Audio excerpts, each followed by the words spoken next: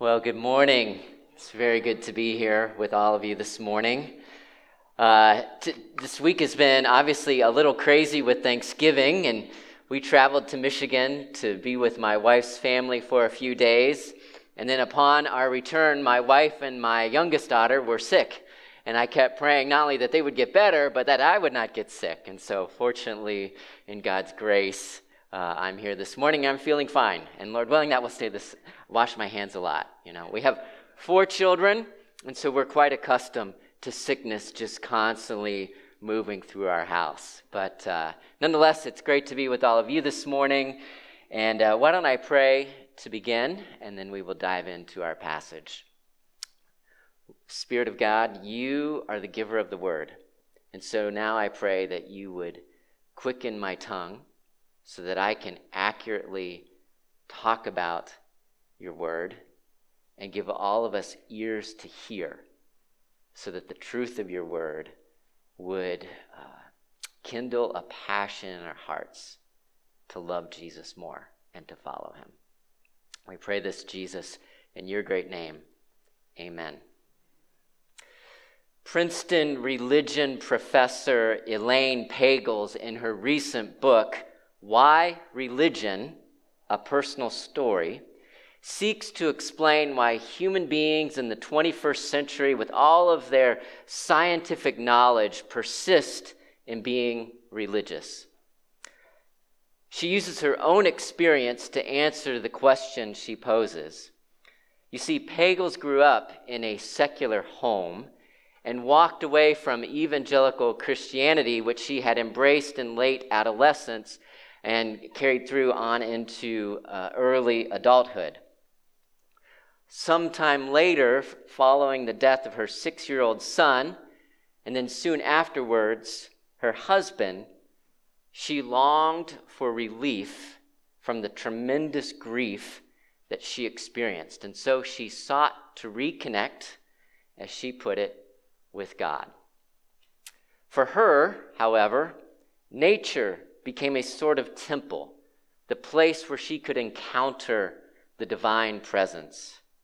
Yoga and a specific form of Buddhist meditation became for her a new religious ritual. And the Gnostic Gospel of Thomas became her guide. What's clear from her book is that she rejected the Bible and historic Christianity and constructed her own means of getting close to God. Professor Pagels is not alone.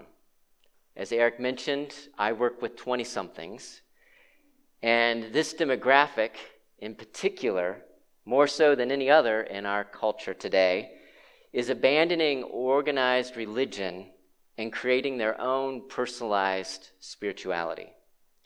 Some have called it the buffet approach to getting close to God, but this is nothing new. From ziggurats in ancient Mesopotamia to Mayan temples in North America to Hindu shrines and mosques today, humans are and always have been masters at building structures, creating rituals, and finding guides they believe will get them closer to God. We all have an innate drive to connect with God, to find our deepest longings met in him, to derive meaning from our lives from the divine. It's what we were made for. It's how we were made. Yet, as with so many other human drives and desires, there's a brokenness, a corruption in our souls that horribly distort that wonderful and right impulse. You see, while we all long to get close to God, we try to do so on our own terms. I'm certainly guilty of this. If I think about my own life, examples sadly come readily to mind. After offending my wife or my children with an angry word or impatience, I might sense the conviction of the Holy Spirit pointing out to me, that was wrong, that was sin. Anybody relate to that? Okay, you don't have to share your hands. But rather than acknowledging my wrong to them and to God, what do? I wait. I act as if the passage of time will assuage my guilt, remove my shame, and actually somehow allow me just to start over and get close to them and to Him again. I try to get to God and close to Him on my own terms. How about you? How do you attempt to draw near to God on your own terms? Do you think sometimes in the back of your mind that church attendance or service somehow makes you more pleasing to Him? Is there something that you possess that others lack, that you believe deep down in your soul God prefers, and that secretly gives you favor in His sight, or earns you some basis of blessing? You see, we all long to be close to God. We even try to get close to God. The problem is, we do it on our own terms. We are so good, each of us, you and me, at creating our own temples, establishing our own rituals, and finding our own guides that will help us fill the deepest longings of our souls. And that longing is to be close to the one who made us. Yet it's so ironic, is it not? That very impulse to do it on our own terms doesn't actually get us close to God. It actually pushes us further and further away. So, how is it that we can actually get close to the one who made us? How can we truly know Him and be known by our Creator? Well, John, a friend and follower of Jesus, included a story in his account of Jesus' life and ministry that answers these very questions. He did this by showing us what Jesus did and who He is at a place where people 2,000 years ago sought to get close to God. So this morning in our time together, we are going to consider each of these, what Jesus did and who He is in this particular place, and what the implications of that are for us today. So if you would, open your Bibles or turn on your electronic device, whatever the case may be, and go to John chapter 2. We'll be in John chapter 2. We're going to start in verse 12. If you don't happen to have a Bible, that's not a problem. You can simply listen as I read along. We'll begin here at John chapter 2, verse 12. Listen as I read the first part of this narrative that highlights the actions Jesus takes in order to get us close to God. Here's God's word.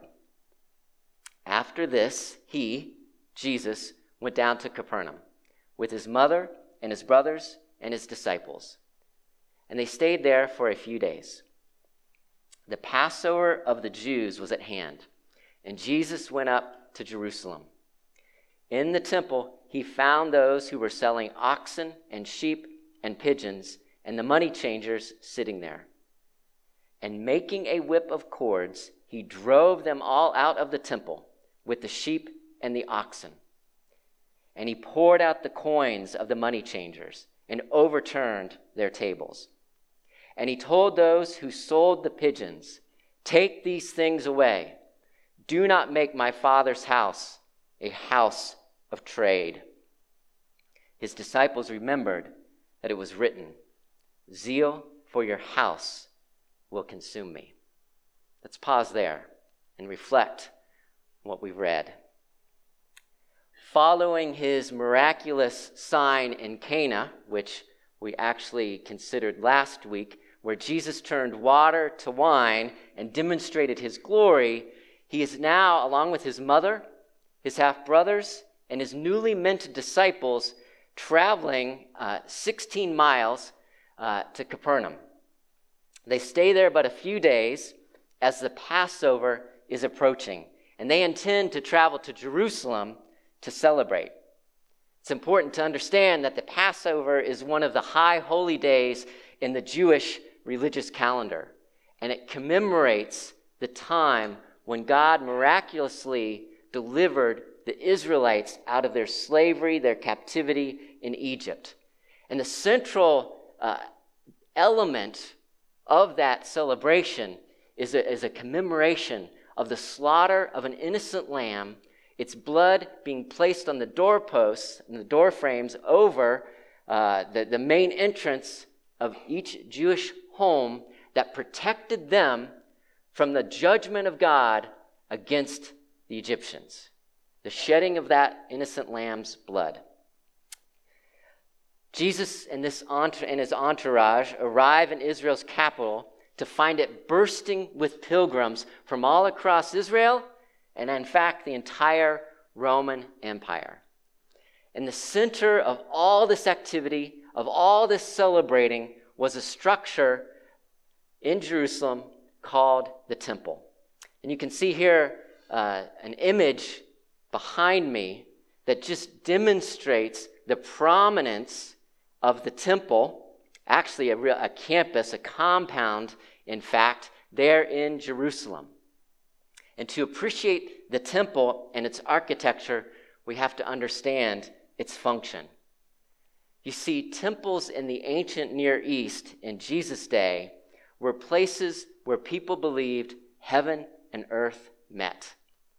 And for the Israelites, it was the structure where the one true and holy God, the one who had delivered them out of slavery in Egypt, manifested himself in a special and a unique way such that he could be close to them and they could get close to him. Even though he is holy and they were sinful. Now, there were specially prescribed rituals involving sacrifices and the lighting of candles and bread on tables and incense and many, many more things surrounding the functioning of this temple. And there were also guides. First and foremost, there's what we would call the Old Testament, the Scriptures. A very clear guide in terms of what the purpose of the temple was and what all of these rituals were and how they were to be performed. And there were also priests, men whose full-time vocation were to perform these rituals. They were to represent the people before God. The temple, as you can see, had these large open spaces. Those we can refer to as the outer courts. Within that, there's another walled section smaller, and these were the inner courts. This is where people would gather, depending upon their level of ceremonial cleanness, could actually approach and get close to God. And this is probably where Jesus has this interchange that we're looking at in this story. The heart of all of this is the building in the middle, the temple proper. If you could think of, for the Israelites, the temple being the palace of God, the place where he reigned and ruled with them and over them. And if you were to see here on the next slide and were to take the roof off of that central building, the temple itself, you would see that it has two chambers. Now, people could be in the outer courts, Gentiles. Jews could be in the inner courts.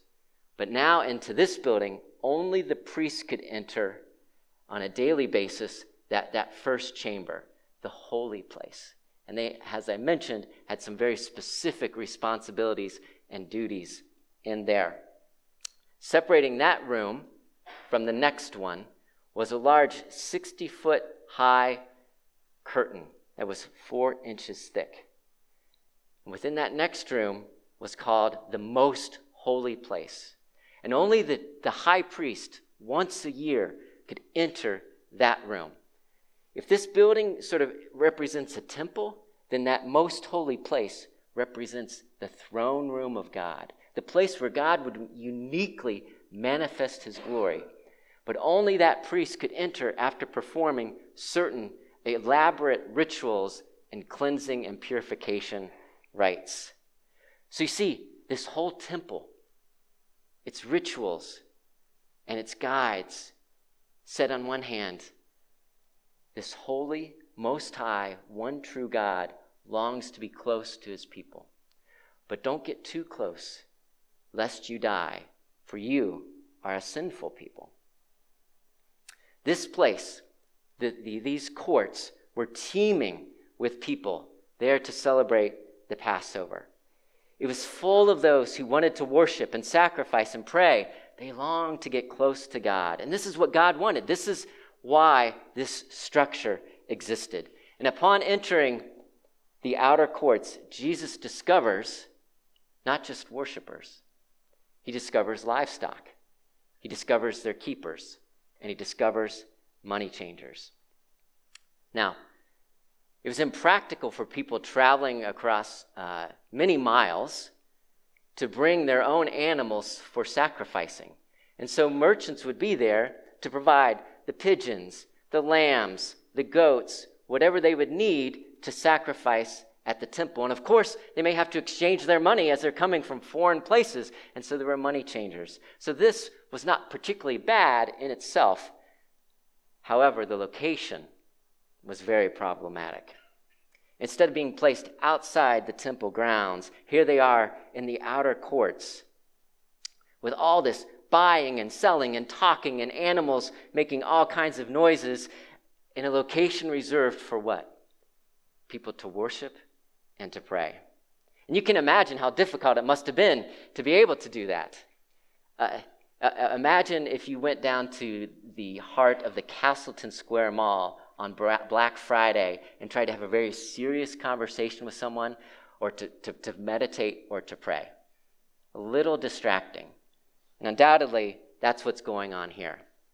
There's also some evidence in the historical record that seems to indicate that the Jewish religious authorities were taking a substantial cut from this business and were using the temple as a sort of bank.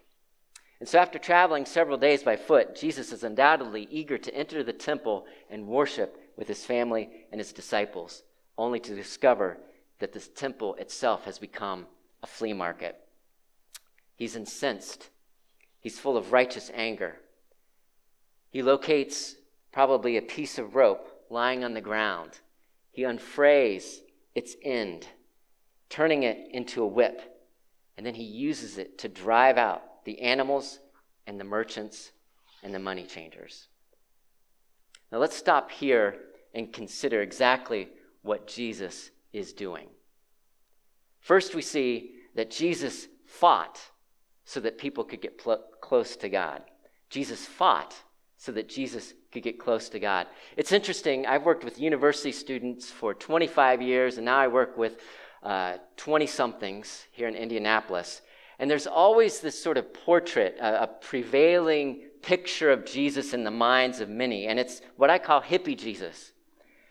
The smiling, long-haired, sandal-clad sage, always practicing some kind of nonviolent protest against the machine. This is a prevailing notion. But I'm here to tell you, this is not hippie Jesus. Or in our broader culture, especially this time of year, there's the picture of Jesus, right? The helpless baby in a manger. This is not helpless Jesus. This is a picture of Jesus who is angry. He deliberately finds material to craft a whip, and then he uses it. He almost certainly uses it on the animals, and I'm inclined to think he actually uses it on the people that he finds there that are the target of his ire. And notice how John describes what he did. He drove the people and the animals out. He poured out their money. He overturned their tables. He told them, in fact, he commanded them to take those pigeons away. What we have here is a picture of a religiously, righteously angry, zeal-consumed Jesus. His passion for the temple and its purposes were devouring him. They were consuming him. They were eating him up. And the outlet was his wrath. in verse 17, we're told that Jesus' disciples remembered that it was written in the Psalms, "Zeal for your house will consume me." Now, it's unclear if they remembered this specific verse from Psalm 69 in that moment, or maybe later after his resurrection. Whatever the case, it's interesting that this particular passage came to the disciples' minds, because in this passage, the psalmist is crying out to God due to the opposition he's encountering from his enemies. His enemies are resisting him because he is zealous.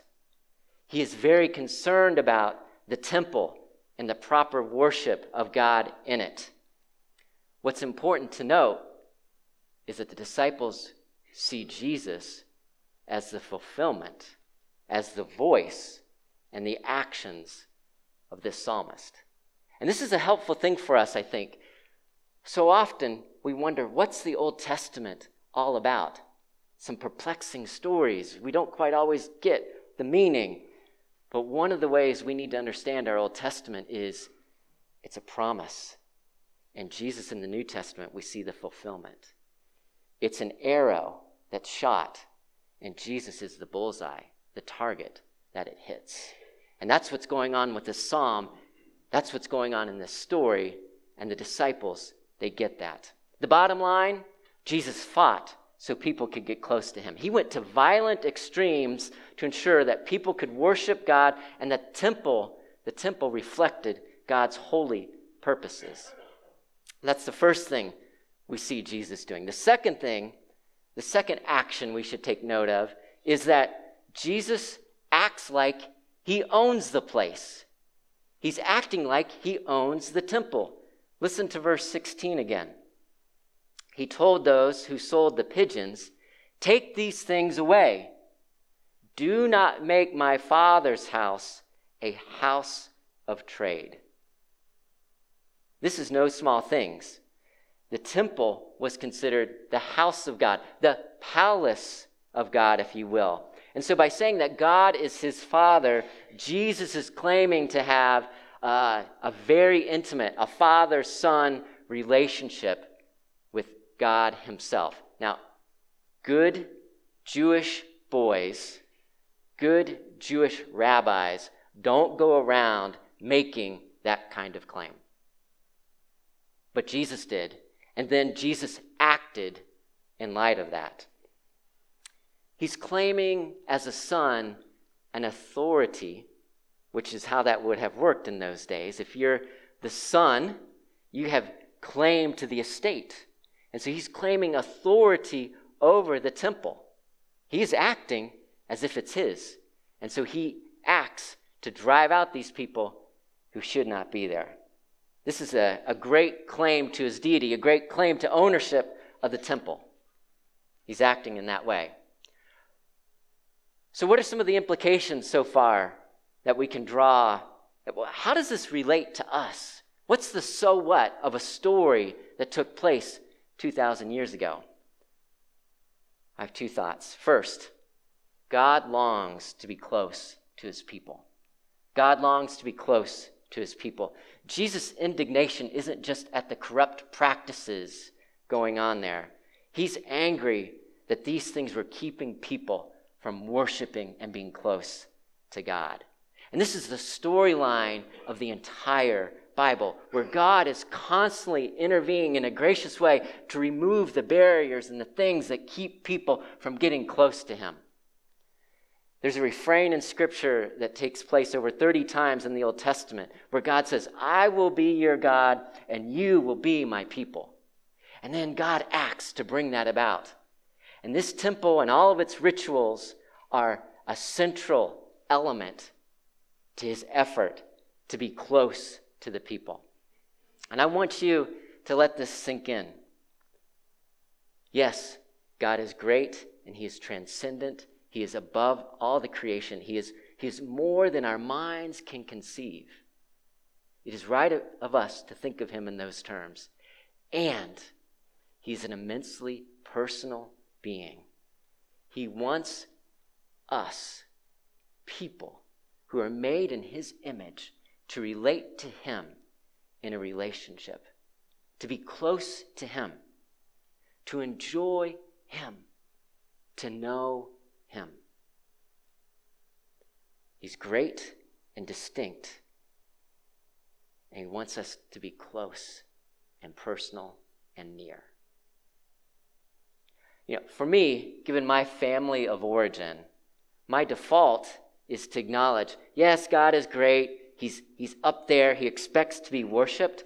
But it's harder for me to wrap my mind around the fact that he desires a close, intimate, even parent-child kind of relationship with me. How about you? Do you believe that the one true God, that your Creator, wants to get close to you and you to him? As Jesus and God are one and the same, do you believe that Jesus wants that? The reality is that Jesus fought to make that possible. The second implication, we cannot get close to God on our own terms. We cannot get close to God on our own terms.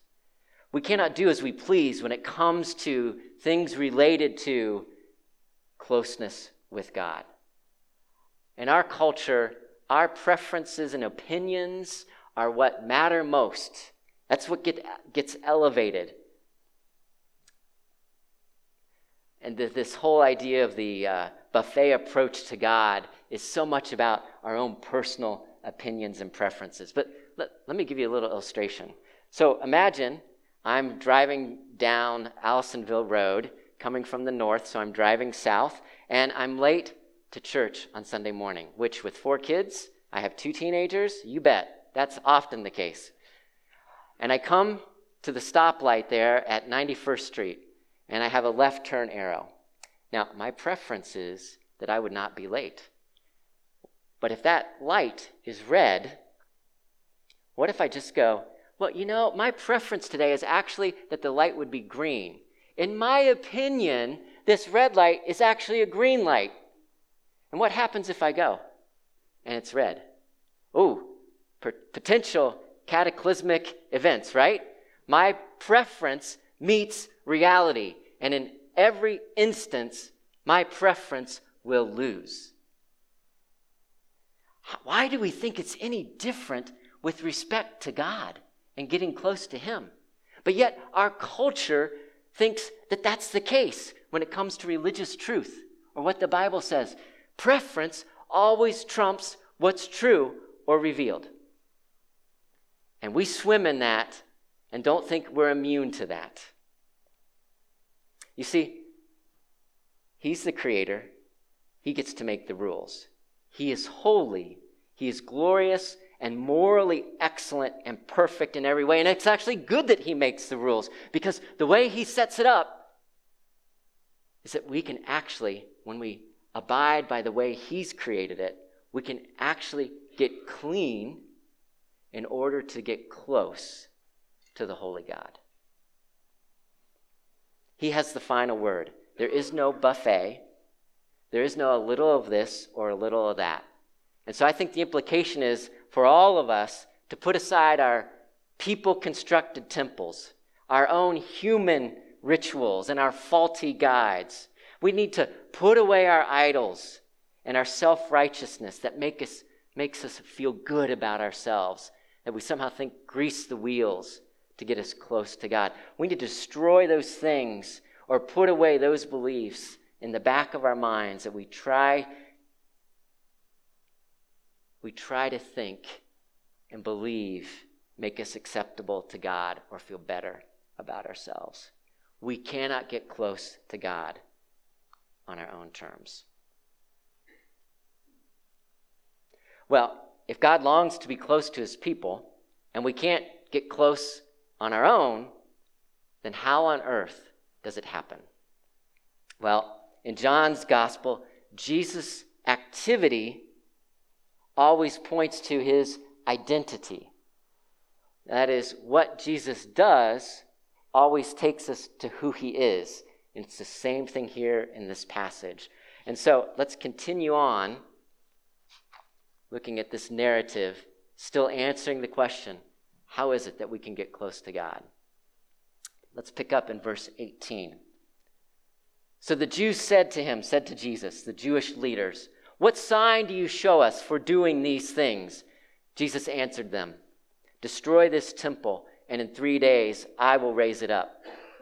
The Jews then said, "It has taken 46 years to build this temple, and you raise it up in 3 days?"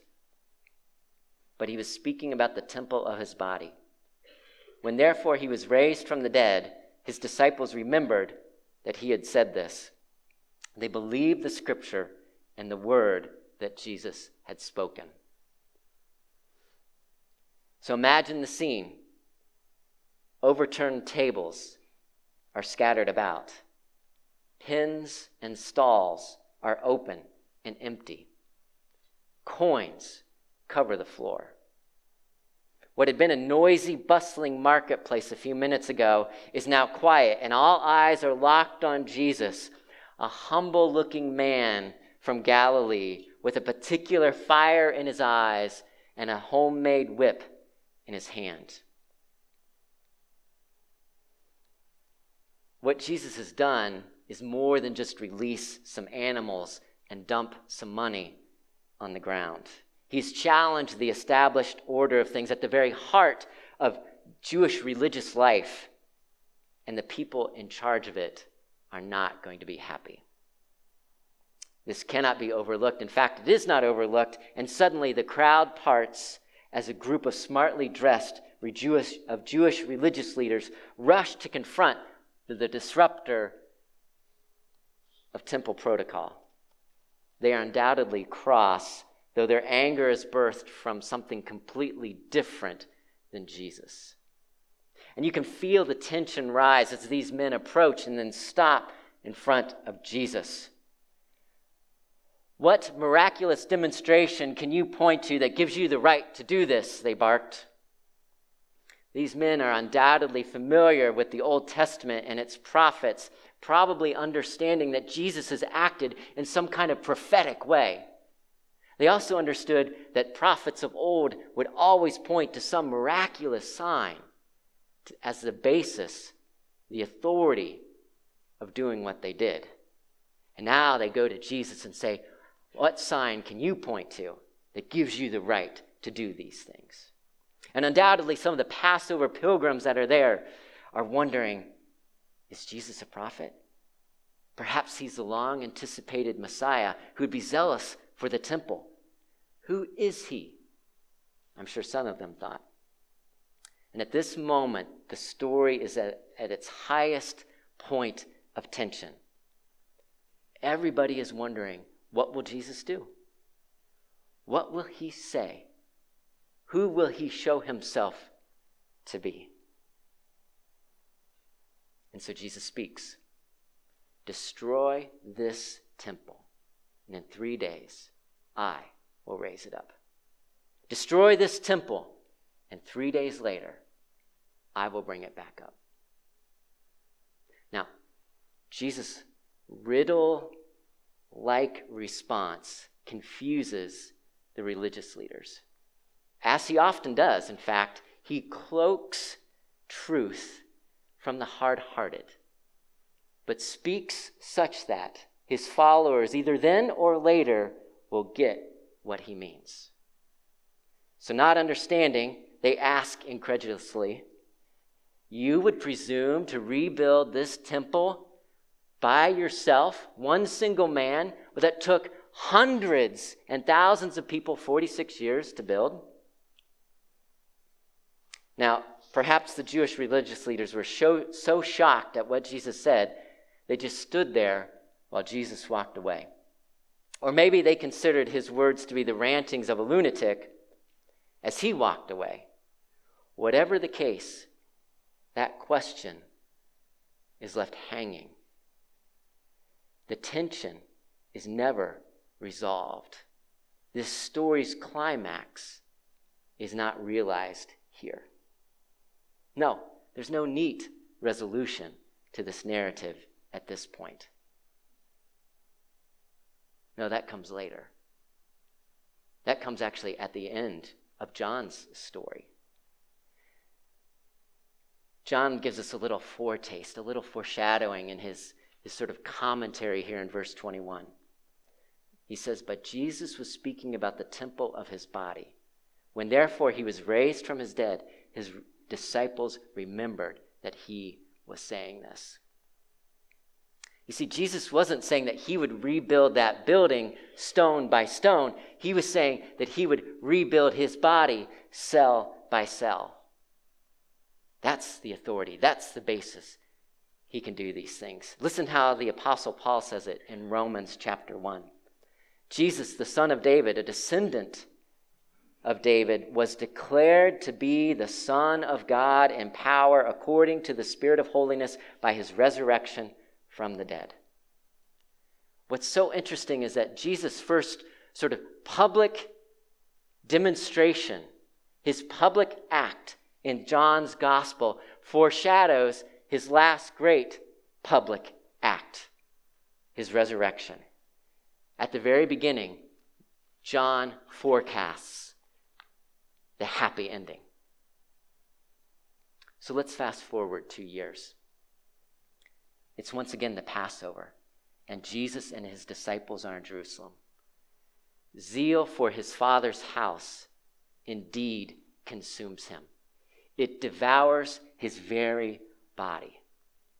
For on a hill outside of Jerusalem, in the shadow of that great temple, Jesus' blood is shed on a cross. And he suffers the horrible death only given to slave criminals. And what was the only confirmed charge against him? That he claimed to be God. And at the moment of his death, only several hundred yards away in that temple, that veil separating the holy place from the most holy place, from top to bottom, was torn in two. And do you know what that says? It says it's now possible to get close to God. 3 days later, that tomb that Jesus was placed in, it was empty because he had the power to resurrect his own body. He rebuilt the temple. And this is the sign that establishes his authority and his identity that we see right here in John 2. He has every right to clear the temple. He has every right to say it's his Father's house. It is his. Temples are places where heaven and earth meet. And John tells us at the very start of his gospel that the Word became flesh and dwelt among us. The Word, the divine Son, God, took on human flesh. And that word dwelt, it's tabernacled. He tented. It's the Old Testament tent before the tabernacle, before the temple. It's that language. The tabernacle the temple isn't a building. The presence of God where heaven and earth meet is in Jesus. John 2 affirms it. Jesus' resurrection confirms it. In Jesus, heaven and earth meet so people can meet God.